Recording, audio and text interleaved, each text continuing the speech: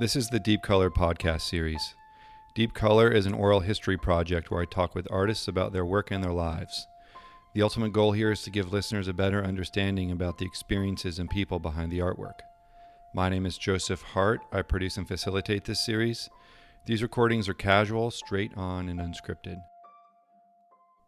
This episode profiles Elizabeth Clay. Elizabeth makes ceramic sculpture that often takes on the form of a vessel or elaborate bird cages and ornate peacocks, all of which feature decorative surface patterns that have been drawn and painted using different glazing techniques. She also works two-dimensionally, making ink on paper drawings that sometimes operate like wallpaper or scrolls. The work can shift from vibrant and bright to more severe and ominous, prompting viewers to consider the conceptual exchanges between an object's surface and its contents. This conversation was recorded at her studio in the Bushwick section of Brooklyn.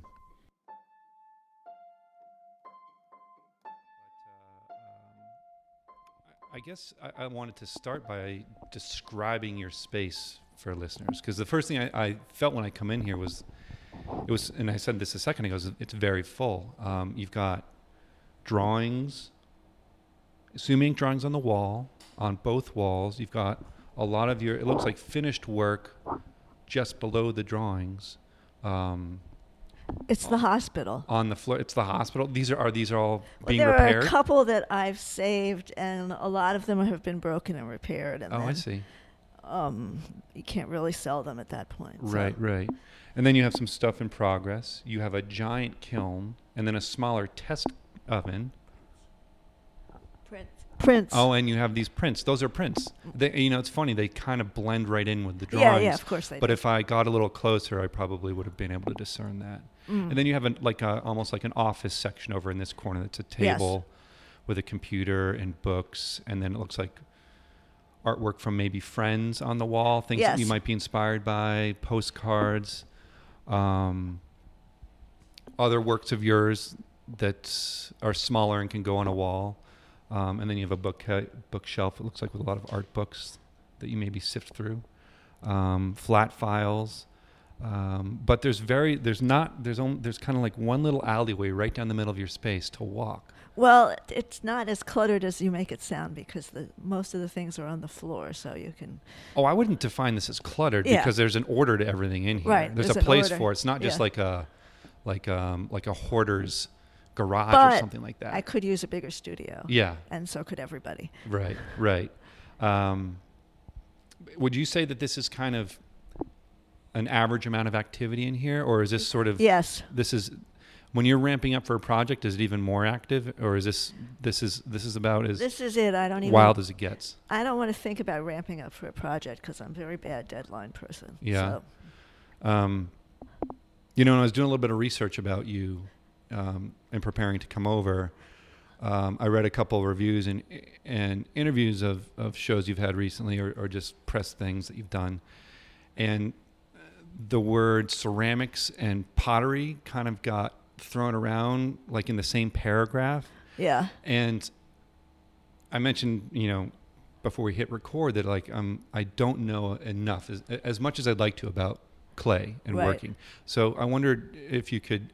Is there a difference between a ceramist and a potter, or are they sort of interchangeable? I don't know. I would think that a potter would be, I hadn't thought about it before, but maybe a potter would be somebody that makes a lot of pots. Okay. So somebody that is in production. And while maybe ceramicist could be anybody that works with ceramics. Right. And when you say in production, like making multiples of something that will be used. Yes. Right. In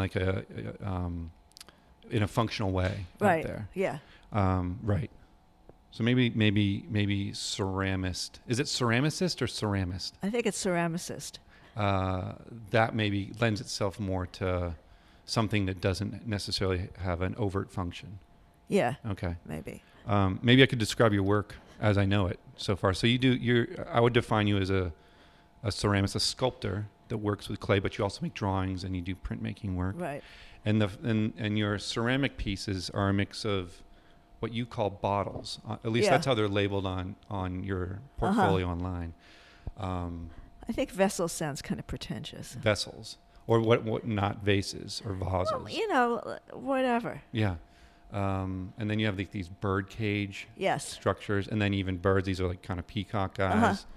And then these tiles that you're making that you mentioned might turn into a wall piece. Yeah. And then these look like they're in progress. They almost look like cameras as they are, but these are pieces that get stacked up like a totem. Right. Is that a fair description of what's going on in here? Yes. Yeah. And some of the things I guess I think about when I'm looking at work and taking it in is this exchange between decoration and craft. And I know you present these in contemporary art galleries, so then this element of fine art comes in, or contemporary art. And I like swimming through those different ways of contextualizing work. I think about drawing. It's clearly there's a love for drawing going on in here through your actual preparatory drawings, but also this surface treatment of the bottles. You're drawing on them. Or even the form of the bottle. Like that's like a classic form that we learn to draw when we're studying drawing. Right. Maybe you could talk about how you start these things. Could you walk me through how you make something in terms of the preparatory work and maybe the little bit of research that you do? Well, usually I make the things before I start the preparatory drawings. So I'll just, and the rounder ones I make with coils and scraping. Okay. And they take a while. And I have a new slab roller for the flat slab things that I make out of slabs. And let's see, so I make I did do some sketching for these slab totems before I made any. So I'll make them, and then I'll start agonizing over what the hell to do with them. Right. And the longer it takes to make it, or the bigger it is, the more I'll agonize and, do like a million drawings. And I'm hoping to loosen that up in the future. Right. But so then they get, depending on, like, if they're small and simple, I could do without a preliminary first firing. If they're big and complicated and heavy, they need to be fired before anything else is done, so I don't break them. And they're easier to handle. They're stronger. And then after that, I paint them white. And then I get some wax, and I put the wax I paint it over whatever's going to be white on the piece. And then for the black and white things that I've been working on recently in the past couple of years, I put some black, some cobalt, and some black over all the empty spaces. And then I might wax the whole thing and scratch into it with a scratching tool and put in either black or white. And then after that, I fire them a second time. And then I glaze them and fire them a third time. Oh, wow. So there's many, many layers of of surface work and firing. Yeah. And another thing that I've learned through talking to other people that work with clay is there's a built-in restriction with the size of your kiln. Yeah, that's why I'm making things that stack. Right. So you can make something bigger, but they're built in pieces and fired in pieces. Yes. Is that something that you embrace, that restriction? Like if you had your way, would you build some giant walk-in kiln, or is that just unrealistic to even think about? It'd be nice to have a giant walk-in kiln. I mean, it never hurts, but I think I embrace it. Because it also makes them easier to move around. I mean, that's what I was thinking. The bigger you make something in one piece, the more trouble it is, like to finish it or to. It makes the engineering kind of practical because these guys have to leave the studio and they have to ship somewhere and they have to be installed somewhere. And if they're in pieces that allow for that. And I mean, also it would be hard to. They're just hard to work with if they're too big. Right. So. And I know what I was going to say. Yeah. I was going to say, even though I'm very poor at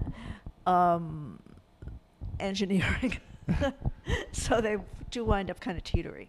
And then there's it looks like there's a love of pattern. Yes. And these patterns are invented, or are they coming from source material? Where are these patterns coming from? I think the source material.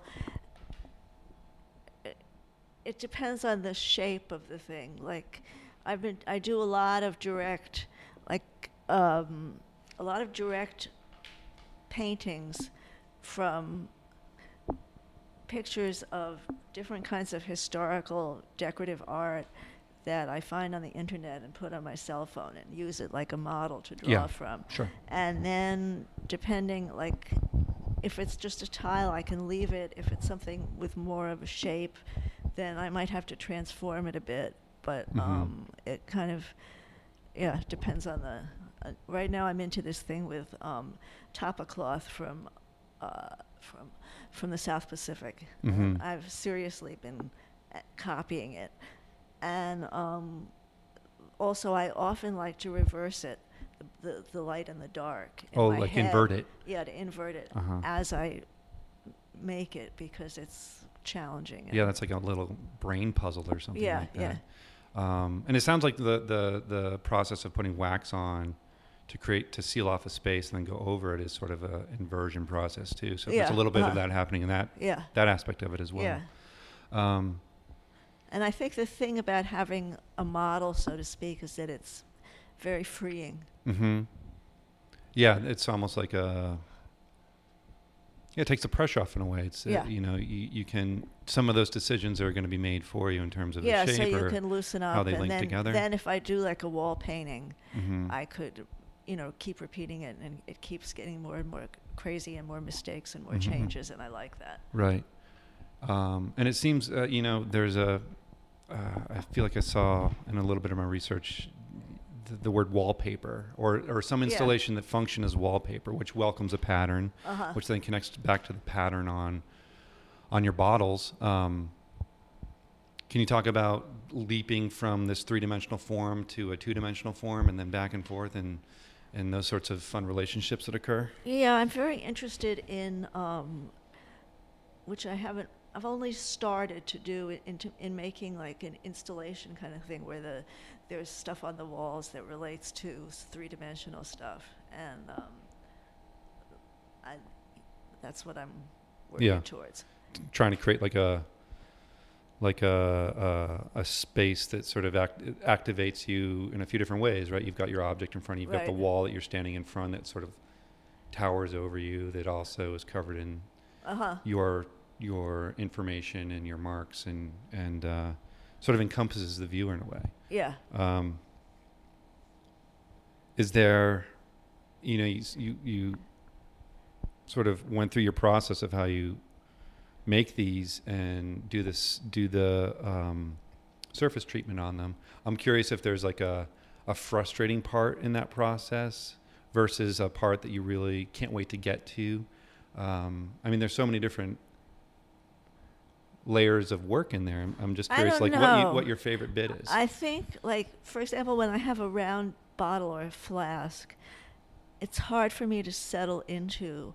Like, what I would wind up doing is drawings that get more and more tight, and more and more exact. And it's hard for me to settle into doing those drawings when I've been doing a lot of very loose things. So that could be frustrating, although eventually, once I get into it, I'll accept it. Right. And I imagine that sort of loose versus tight thing also comes into play in the glazing, and when you're firing the glazes, because at least some of the application of the glazes and the pigments and the colors has not necessarily a crisp edge, or it sort of bleeds into itself. There's one color. Well, there's two things that bleed. There's this turquoise underglaze that I kind of invented, and with the glaze that I'm using, it needs to be really thin on every other color, otherwise it'll get gunky and ugly. But on the turquoise, I have to put a big thick layer to get the blue to come out, otherwise it'll be black, and that will drip. You're referring to that flower form on that birdhouse? Okay, that's the turquoise. Okay. Yeah, and it often drips, which is nice. Yeah, it's electric. And then also the same thing is that when I make the black and white ones, I put in the cobalt, because it reacts with the glaze that I'm using and will give it some spice, and some unexpected things happen, variations. Well, while we're talking about color, I think I read this in one of the interviews you've already done, but you described color as not always necessarily commuting happiness. It could be a little bit subversive. or using color to hide something. And I wondered if I could pick your brain on that, if you'd elaborate a little bit Well, more. I think this had to do with kind of my history of my work, Okay. which somebody objected to my using it, but in relating to this work that I'm doing. But for a long time, I was doing a lot of portrait drawings. And what they were was drawings of older people who decorate themselves a lot. For example, I did a lot of drawings of Salvador Dali, who, after my father died, because he reminded me of my father, because my father used to sit in a certain way that was similar, and also my father had a mustache. I mean, Okay. other than that, there was no particular thing, but it was a way for me to unite, I guess, a few interests. Mm-hmm. And so I progressed from doing like Louise Nevelson and Chanel and different fashion designers and Warhol. Did a lot of drawings like that. And then I started drawing drag queens, and including Ethel Eichelberger, Candy Darling, and Jack Smith, who wasn't exactly, he was doing drag, but anyway, that kind of performer. And then after that, I have a friend. Were you drawing from photographs? Yeah, always Okay. from photographs. Okay. And I have a friend who was doing drag as well, and I started following him around and filming his performances and taking pictures and using those. And so I would say that maybe that reference to color hiding something, or color not necessarily being happy, could relate to, you know, The transformation of putting on a Yeah, costume yeah. that is unexpected to a broader majority, perhaps. Yeah, or the psychological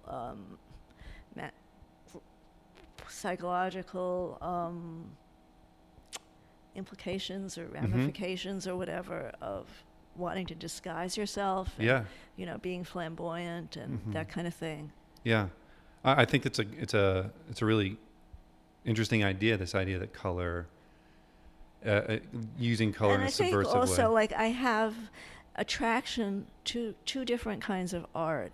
Like, I'm very in love with Matisse, color, light, that kind of thing. I'm also attracted to stuff that's darker. Mm-hmm. So perhaps this is my way of rationalizing Yeah, that contradiction. yeah.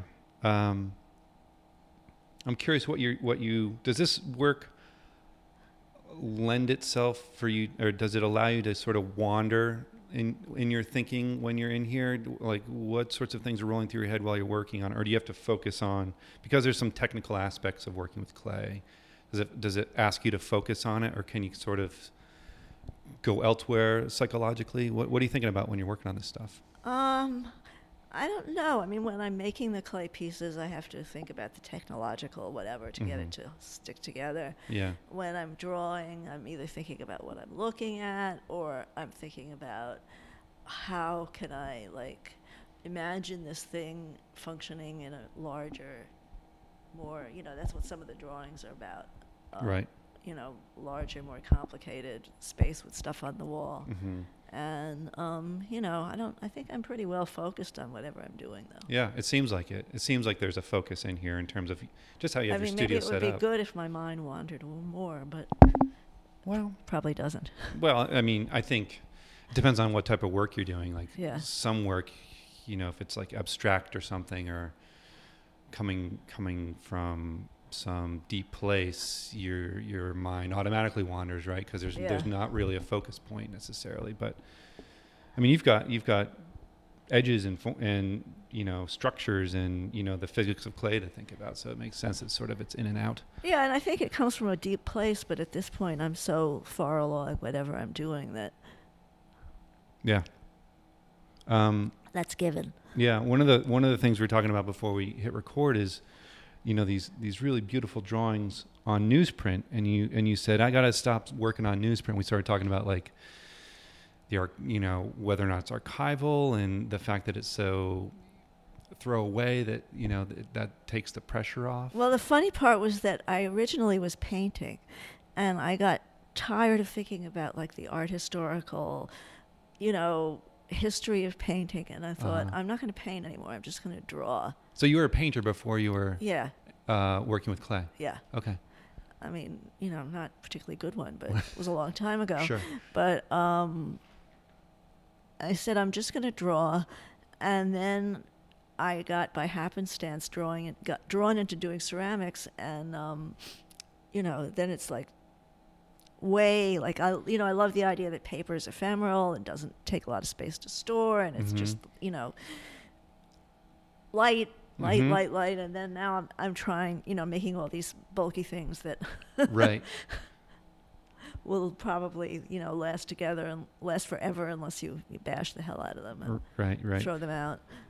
Do you wrestle with things breaking quite a bit? You mentioned this is the hospital over here. Things with repairing. I mean, is that one of the? I mean, it's part of working with.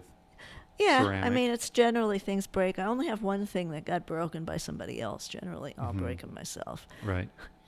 And do things ever explode on you in the kiln? Is that like a knock on wood has not yet happened. Okay.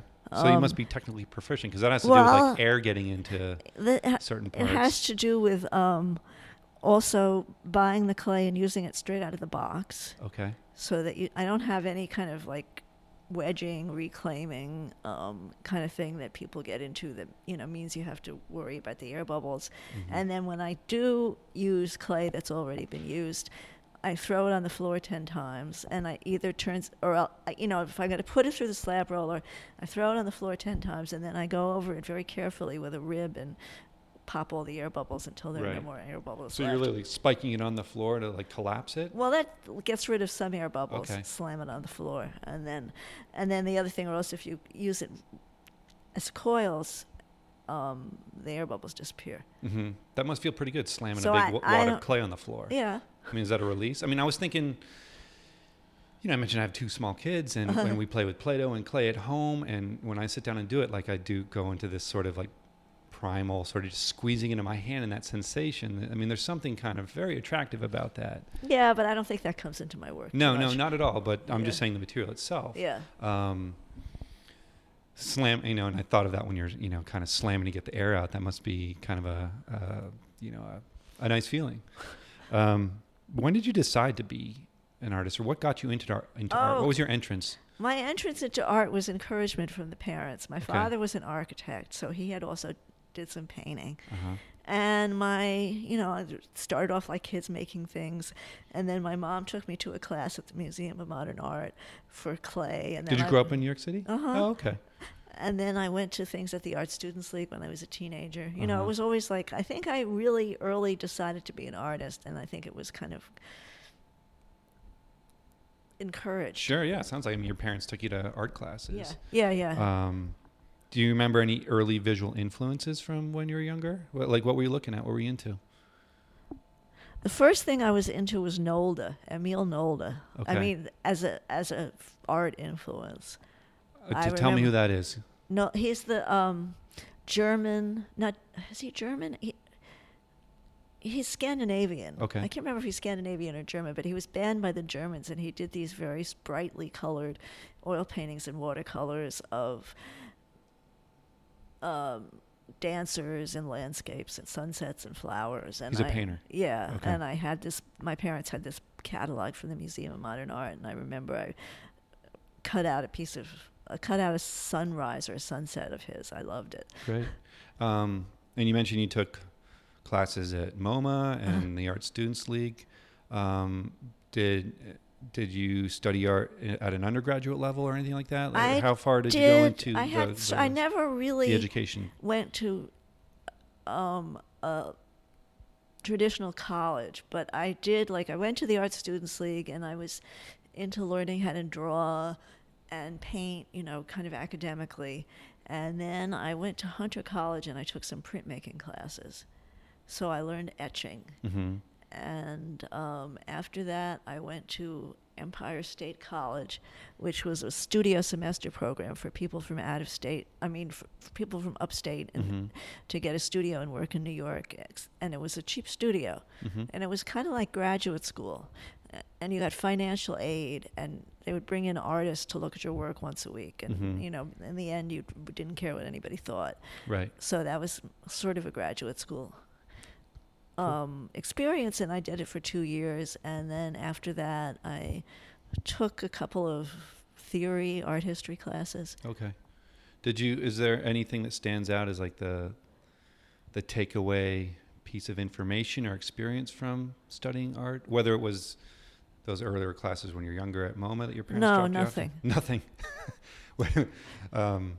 Would you advocate that someone growing up in New York right now, I'm just trying to think of you when you're younger, and would you suggest that they formally study art in this current day and age, or is it a waste of It depends time? on one's goals. I mean, I certainly think, like, you know, eventually when I started, I had no clue about contemporary art. Like, Mhm. my head was completely with the old masters.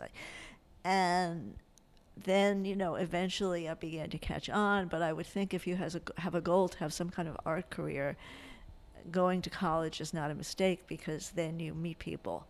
Right. You know, you have to find a way to meet people. Yeah. Basically, and you know, you learn how it works, like in a business kind of a way, I guess. I agree. I think that's one of the things that people. Well, I don't know if it's underestimated, but the networking community and like social aspect of studying art is arguably more valuable than any sort of instruction you might get. Yeah, I guess it just depends on the person, because on the one hand, you know, I was completely determined to learn how to draw. Like, I wanted to represent something three-dimensional. Mhm. I wanted to, I even wanted to be able to carve three-dimensional stuff, and I wanted to be able to, Like in stone or wood? yeah, Okay. emulate the old masters. I never got to stone, but I Mhm. did do some wood. And, you know, I wanted to paint like Chardin, I wanted to paint like this one, and I wanted to paint like Matisse, and, you know, like Picasso and Cubism, and I went through all that. And then, you know, in the end, like, when I come to what I'm doing, you know, or what I admire, I suppose, I don't think any of that matters. Mm-hmm. You know, because I also taught kids art, and I taught senior citizens art. And, you know, you see what people can do with absolutely no education. And Right. it's just as interesting as what people do Right. with education. So Right. there's really... That's well said. I tend to agree in terms of sometimes the instruction gets in the way of what's already inside or something like that. Yeah, who Mhm. knows? Who knows? You know, we've been like dipping in and out of history. You've cited some historical you know, contributors to Art Cezanne and Matisse and these other people. I feel like there's you know, particularly with the bottles that you're doing, there's a real sense of art history in these. Oh, yeah. Yeah. I mean, I'm also, you know, if I say that you don't need to learn all this stuff, it doesn't mean that I'm not completely crazy about art history. No. In Yeah. all its ramifications, you Right. know, like especially history of decorative arts and, I don't know, everything. Mhm. I mean, Yeah. yeah. I had a studio visit recently. I guess why I wanted to bring up the sort of art history aspect of your work, or the sort of sometimes it feels like an homage to some, you know, Greek or Roman or Egyptian vessels. I had a studio visit recently where the feedback I got was you know, I make abstract work, and the feedback was like, Joe, you know, you're living in New York making, you know, arguably abstract expressionist stuff in a place where this is, you know, people say that movement was born out of New York and it's 60 years old. Well, what are you contributing to something that's already there? So it started this idea about, like, how do you add into this monumental thing that's already in place versus trying to figure something new out. I think that that's like a really kind of dated attitude. Yeah. Because at this point, you could see that, like, every kind of art was made in response to other art. Sure. You know, and people who, you know, in the old days, they would have this hierarchy of these are the great abstract expressionists, and the other ones are just derivative, and it's not as good. Mhm. And then, you know, years go by, and you say, wait a minute, you know, this is also interesting. Right. And it doesn't really matter what you did and when you did it, Right. as Right. in that kind of, It also, like, we're into what we're into, and Yeah. things come out of us how they come out of us, and if it if it eclipses other things, or you start to occupy a similar space, I don't think that's grounds to stop doing it. no, I mean, yeah. and I think that that's like actually the beauty of the moment of art right now is that people are free, like nobody's telling them, oh, you have to be minimalist, or now you're minimalist, everybody's minimalist and you must find something new. Right. I mean, people are just doing what they're doing. Right. I think we talked about sort of, this sort of toggle between craft and fine art. There's a craft element in your stuff. Do those sort of categories bother you ever? Is that, do you respond well to people saying, oh, I love the craft behind this stuff? Yes and no. Yeah.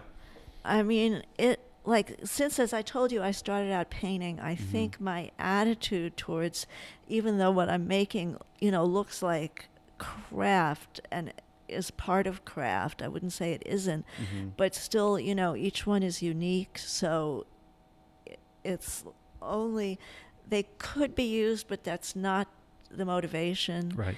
And I think that a lot of, like, that there still is kind of, although it's loosening up, there still is a kind of wall between fine art, quote unquote, and craft, because there's a lot of really bad craft stuff that people make thinking more about the particular technique, which is like really, contrived, like some kind of special technique that may be really hard to do and is quite ugly, or, not, and that I don't really want to be a part of. But, on the other hand, I did have a show in Brussels with a gallery that is a ceramics gallery or a design gallery. Yeah. And, I have no objection to that. That was fine. It seems like ceramics is having a moment in Yeah, contemporary art. What do you attribute that to? I don't know what I attribute it to, but I think, it's definitely having a moment. I'm not really sure if my work joins into that moment, because, like, a lot of times I think, I want to be in that show or that show, and I'm not. Right. But I think it's because that's a common, I think. Yes, common train to of all thought. artists about everything. But, I also think that there's a moment of very loose, painterly ceramics that very immediate that people are relating to, and mine is fortunately or unfortunately not fitting into that, because it's, I don't know, it's on its own. Yeah. More contained. Or it's just it's organized in a different way. Yeah, exactly. I guess the dichotomy of stuff, craft versus fine art, function versus non-function. Do you ever use your stuff, or do you ever stick flowers in them, or put liquids in them? Or when I first was making them, I used to stick flowers in them and take pictures of them, but then I got tired of that. However, so I don't usually, like, a lot, if they're large, I don't glaze the inside because it's too much trouble. So they're not, and also I don't fire the clay to viscosity, which is when it will really faithfully hold water. Right. Like, And real quick, if it's not glazed on the inside, you shouldn't put any liquid into it. You should just put a coaster underneath it. It'll soak up the water, and then as long as it doesn't freeze. I mean, if it freezes, then the clay will start to crack. Right. So if something for outdoors can only be, like, it can't be outside in the winter. Right. But, people, like, I've given them little cylinders and they put flour in and take a picture of it. And, that's fine. Has anyone ever asked you to make a coffee mug? Will you make me a coffee mug? No, they haven't. That's probably because good. nothing I make is food safe. Okay. So, I mean, even though I wouldn't mind for it to be, but it would mean I'd have to change everything. I'd have to use different materials, and it's too much trouble to think about. I mean, it'd be fun to make a whole set of dishes, that, beautiful dishes that people could use. I'm not against it. It's just not my priority. Sure. I wonder if this is a good spot to, I mean, if you're comfortable talking about it, I'd love to hear your experience with these ceremonial urns that a friend made for you. your friend Kathleen White passed away. Yeah, she passed away, and her husband wanted something to put the ashes in. Mm-hmm. So, and she was very interested in symbols, like graphic symbols, like hieroglyphics or different kinds of symbols. So I made 4 small bottles that you could take the top off of, and like consulted with Raphael about what kind of design, did a bunch of designs. That was her partner? See which one he liked the best, and gave them to him. So it was a little bit of collaboration. Yeah. In a way. Yeah. Okay. That must have been, I mean, I imagine that was like a pretty intense experience, emotionally and otherwise. I mean, you're in here usually making these things because you feel compelled to make them. Here you have like someone in your life that is no longer with you, and you've been asked to make this thing to hold their remains. Or was it just like another day in studio? Yes and no. Mm-hmm. I mean, I don't think my feelings about her loss, I hadn't known her for that long. Okay. Like, maybe a few years. I became closer to her while she was sick. Okay. So, while I did go through, since I've had cancer myself, I kind of felt very sympathetic, and I did go through her illness with her and her partner. It wasn't as if a member of my family had died. Sure. I mean, does that sound harsh? No, I understand. I mean, it was horrible to see her go through that, and, it was a horrible thing to have happen, and it sucked in every way, but I can't say that as I made the pieces that I was like, right. In huge grief, right. deep grief. I mean, like you would be for if your partner died, right, or your parents died. I just wondered if there was and also I think making that kind of art is more of a way to process those feelings. Sure. So that, like, when I was making the things about my father, you feel like you're doing something with those feelings as well, so that it's more comforting than distressing. Yeah, it's part of processing it all. Yeah. It's almost the only thing you can do with it. Yeah. I mean, that's like kind of the point of art, I think. Right. Yeah, I guess I was just curious if there was like an added, undefinable, undescribable thing to that project. I know I've had sick people in my life and my family too, and one of the ways I've processed it was just what you described. I went into my studio and I worked it out through my work. It wasn't made to like hold something for them, or like I didn't give the piece to them as like, here, this is for you. But it seems like an interesting sort of reason or motivation or drive to make an object is we talked about function versus non-function. This thing has function, but it's got this added extra spirit to it. Yeah. Kind of beautiful. I'm wondering if you ever fight with this stuff while you're working on it. What sort of problems pop up in here? Oh, I have and how do you try and correct them? Continuous problem that I feel like my work is too contained and I want to break it open and not necessarily that I want it to be like I like to improvise. I like that, but also I want it, to just open up to the environment and have a larger scale to it, and that's my ambition. So that's certainly a frustration. Right. Would you say these larger tile pieces that you're going to link together to make a larger wall work is an attempt to sort of open things up? Yeah. I mean, that seems like a solution to everything is an attempt to open things up. Yeah. Whatever I do with these totem things, I'm going to try to make them the kind of shape that doesn't close in on itself and that will reach out to something else. And, I don't know, like maybe I'll make tiles that, like, but, it seems like still I make this series of prints and then, they're all like one small thing. Like, and I kind of think of them as one piece, but I don't know. You mentioned continuous fight. Yeah.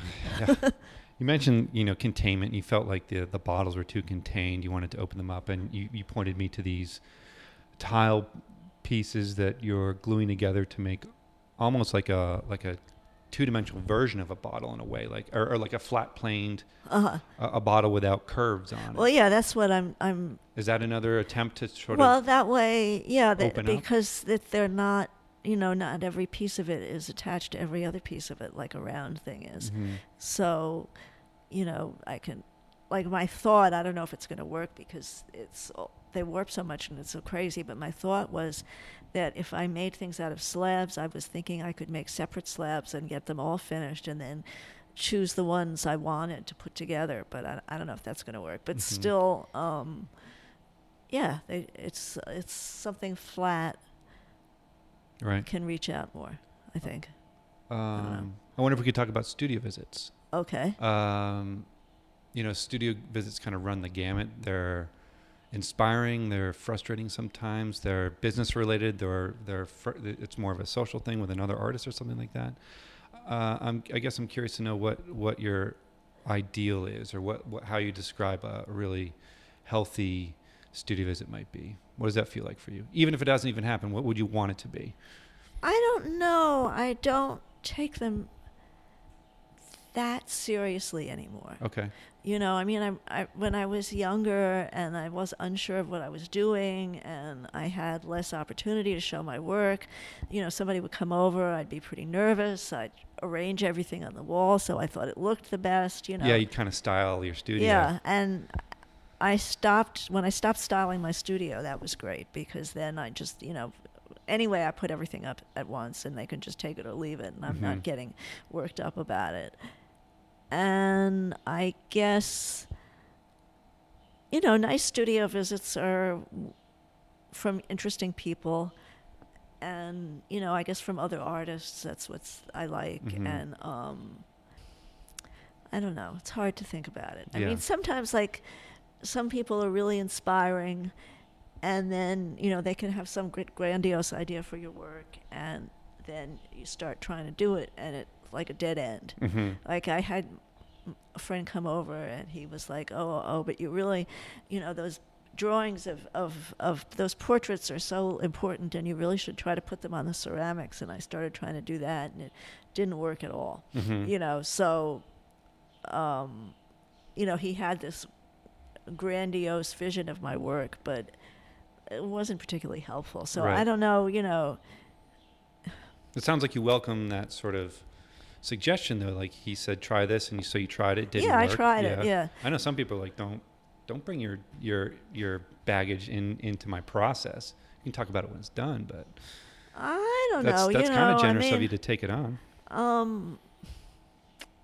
I mean, one wants to be more ambitious, so it's great when people, give you other ideas. But then again, it can just be like, I'm not sure if I'm crazy about studio visits where people think that you have a problem that needs to be solved. Yeah. Like they're thinking like maybe they've done a lot of teaching and they think that the point is to go into somebody's studio and, give them some new idea or point them in some direction. And I'm like, did I say I had a problem? I mean, if I say I had a problem, then okay, Right.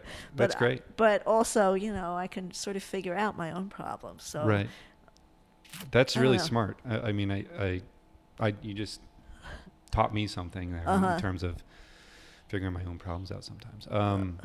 It also was nice to hear you talk about the realization that staging your studio or styling it because you thought that's what it should look like or that's maybe what the visitor wanted to see was not working for you. So you figured out how to be more honest and more matter of fact and let it be how it's going to be in here. Yeah, I think always that comes do that. through. I think that comes through when people come to the studio and they can sort of see like this feels kind of like a photo shoot versus and I'm the also a artist is little actually bit working. lazy. Like some people, when you go to their studio, they're like all ready to give you the history of their work and show you images or take out older work, and I don't necessarily bother to do that. Right. It's like what's here is what you can see. Right. You're starting to talk about not having as many opportunities when you're younger to show this stuff. Could you talk about the first time you ever put your work in a public setting for people to see? Do you remember? No. No? Was it a gallery? Like an art gallery? Well, or if was you it some go other context? back, you're going to school. They're always getting you to put your work up. Well, so- outside of school, I mean. Oh, outside of Yeah. school. Okay.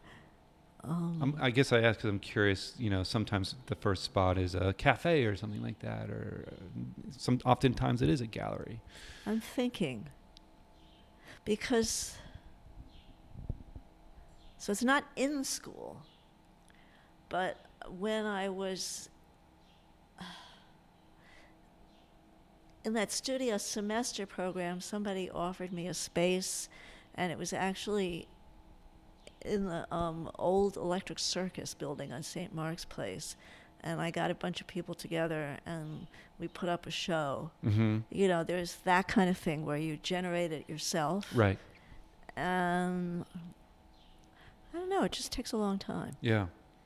And then maybe we could talk about the most recent show, which is in Brussels, you said? Yeah. How did you prepare for that? I'm curious how I didn't prepare for You that didn't? at all because he came over to my studio. It was sort of like a little bit developing because Jack Pearson brought Xavier Hufkins over to my studio several years ago because his Xavier Hufkins' husband is the one who has this ceramic design gallery. Okay. So he wanted Xavier to see it so that he could tell Pierre about it, Pierre Marie. Mm-hmm. So then a couple years later, Canada was showing in Brussels, at some art fair or something, and they also have several artists who have showed with Xavier in the gallery. Canada's the gallery I showed with, and somehow they met up with Pierre Marie, and Pierre Marie was interested in my work. So he came over, and he just picked out a couple of things that were already in my studio, and then he got some other stuff from another gallery, from Gavlak, and he installed it himself. And he knew what he wanted. He didn't want any drawings. All he wanted was objects, and he installed it the way he wanted to install it. And I just went. That was it. You just showed up. Yeah, I just showed up. Do you prefer to be more involved, or you like being sort of letting I don't the galleries know, do a majority of the installation and thought and curation? Guess I prefer to be more involved. I mean, it was interesting what he did. He has his context of what he wants to show and how he wants to show it. And Right. I did not expect it to be what I would necessarily do. Mm-hmm. So, yeah, I guess I would like to be more involved. Sure. Given that, I like to be more involved, but I also like to make all the work before somebody decides to give me a show. Right. Right. Some people really do well with pressure, but I don't. Yeah. So you'd like 6 months to prepare for a show? I don't know. I just want to do the work and have it be done, and then have somebody say, "Oh, I guess you're ready. Oh, okay. Let's do it." Sure. Do you ever say no to opportunities? And what are the circumstances, maybe? I don't know. I don't think I've said no to it. Well, yeah, I think, somebody wanting to have my work in some shop somewhere. Right. That I'm. Yeah, if the context doesn't that if the I context doesn't work, periodically doesn't get work. on my website, I'll get these inquiries of people saying, and then I sort of tried to idiot-proof it by putting on every single image in my website, whether it was in a collection or which gallery they should contact for Right, it. right. Every single one, and yet I still get these messages saying, "I'm interested in your work," So I just I think what they want is a lower price. Right. So I just They're forward trying to it sidestep exactly. the market system. One of my gallerists is always encouraging me to take my email address off my website. So maybe that's the fix. Well, I don't have my email address on my website, but I okay. do have a message thing that they can send okay. a message. So, Maybe that's the fix. No more message thing. Then you don't have to deal with those calls. Well, some nice things have happened from those message things. Of course. And, other than that, whenever I get an inquiry like that, I just don't even answer it. I just send the email to the gallery and say, hey. Yeah. I got this, and they, either ignore it, they do what they want with it. Right.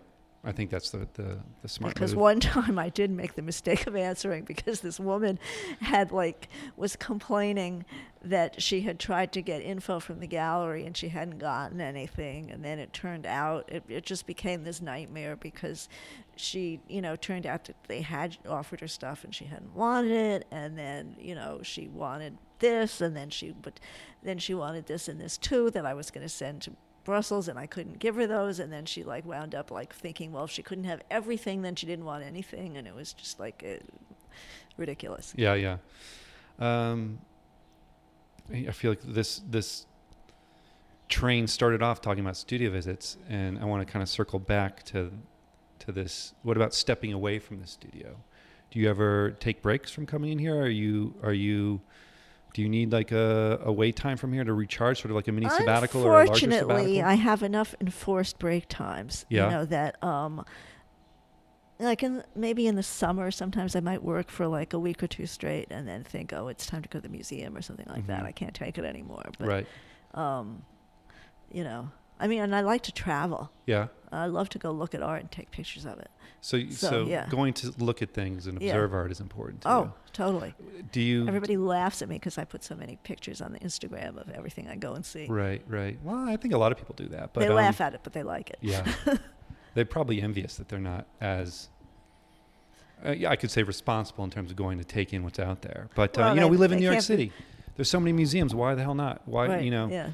Do you go once a week?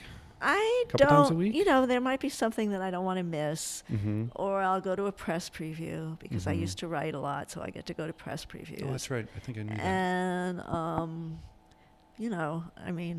And you're going to museums and galleries, or do you lean towards one of the all the above? Both. You used to write about art. Yeah. Correct. Uh-huh. What sorts of things did you write about? Was it critical reviews or? It was reviews and features. Okay. Was it ArtNet? I did most of my writing for ArtNet. I also wrote for Art News quite a bit, and I even had an article in Parquet. Cool. Is the process for putting together a review like that, could you find any parallels to making an object in here in terms of the research that you do and thinking about it ahead of time and kind of doing a few models? You sort of pointed out some test things over there.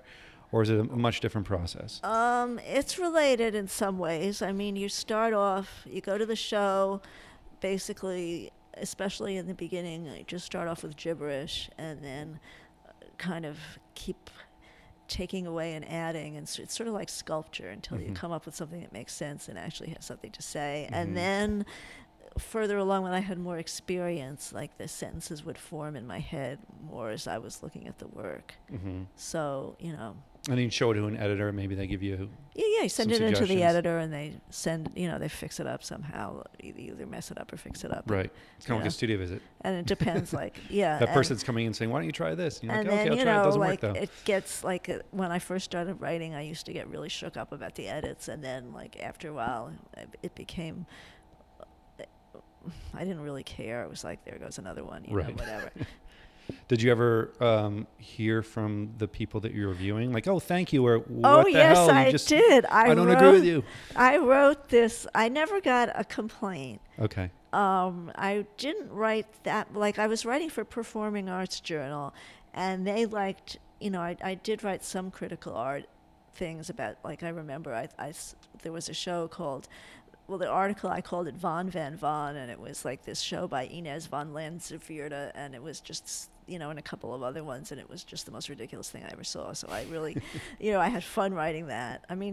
She's a great photographer, I'm sure, fashion photographer, but this particular show was silly. Yeah. And so that's fun, and then there were a couple of artists that Art News really wanted me to give it to, so I did that. But, you pick somebody that's, doing very well. So at that point, they don't even give a damn because, or if they do, they're not, nobody ever said anything. But it bounces off them. It bounces off them. But then I did write this article for Performing Arts Journal about Slater Bradley. And he was very young at the time. I think it was like his second one-person show at Team. And he wrote to me and he said, it's the best thing anybody ever wrote about my work. Oh, cool. So then I kind of, for a while, I became his writer. Oh, nice. So I wrote about his work a lot. I really liked writing about it. So maybe Yeah. that's what other artists can do if someone writes gives them a favorable review, they send a thank you note, and then the sort of team starts. I think it wasn't just that it was favorable. It was just that I was like, at that point it was also like soon after my father died, and it was all about kind of death and Okay. memory and this and that. And he just felt like I hooked Yeah. into what he was. He liked your trying to- language. I think he felt, that I was hooked into something. I was picking up on something in his work that other people weren't necessarily picking up on, especially since he was young and good Right. looking, and people thought he was less serious or Cool. than he really was or he is. You go to look at a lot of stuff, galleries and museums. This is a tricky one. I'm going to put you on the spot, but what's the last thing you saw that really stuck with you, really moved you? You had an emotional response to. Okay, well, the last historical thing I saw that I took pictures of was the Hercules Segers show, Prince, at the museum, the Met, which was very interesting because I was doing etching and I remember being interested in his work like umpty years ago. So I enjoyed that. And also they had a very nice Leon Boxed collection of Leon Boxed drawings in the prints and drawings, the little collection gallery that they have. Mm-hmm. And then also I saw my friend Gwen Thomas has a show of photographs she took of Jack Smith in 1974, which was beautiful. And I went to Mary Manning's opening. There were photographs at Cleopatra's and another couple of, Great. I mean, that was Sunday, so there were Yeah. 3 openings Very, that I went to. very recently. Yeah. What about non-art stuff? Does anything make the list there that you're into or excited about? I don't know if it's like it's still kind of art, but like a piece of music or a show that you've seen or a place that you want to go to or you've been to that really resonates? I want to go back to Italy and go to Rome and Naples, but this has to do with art as well. Mm-hmm. Very cool. I'm pretty, I don't have too much space in my brain for Yeah. non-art things. What about, you mentioned sort of a goal for your work is to figure out a way to have it be less contained. Yeah, and I want it to be kind of all-encompassing. Mm-hmm. I want it to be have furniture and Mm-hmm. wall painting and drawings and ceramics and have it all work together like a crazy Wiener Werkstatt interior. Mm-hmm. It feels like Something that's like what you're that. working towards. I Yeah. mean, with the wallpaper treatment or the Right. tiles going up the wall. I mean, it seems like you're on and that road. I want to have a lot of different scales. Mhm. I think that the show I had at Canada, which was the first time I did big wall painting, Mm-hmm. I had all the work was on pedestals, and then I did the walls, and when I looked at it, I felt that the kind of ratio of black and white was too similar on the wall Mhm. as to the things that were on the ceramics, and I would like to have things that are mostly black and things that Right. are mostly white, and To really point out the contrast. and have things with a large scale, like a huge bunch of leaves or something like that, and Right. also a tight little pattern, or not painted loosely, but small scale, so Yeah. that there's a lot of texture contrast. Sure. Sounds like you're thinking about weight of things too. The weight of things. Visual weight, Yeah, like busy. and I also want to make things that quiet. busy, quiet, and I Mhm. want to make things that you kind of on the objects that lead your eye to the wall and kind of interact with the wall Mhm. and stuff like that. Great. Well, I feel like this is maybe a good place to round it out. I really appreciate you sharing in this way and being so generous with your time. It was really fun to talk to you and learn about the work. And Okay. thanks, Elizabeth. You're welcome. Thank you.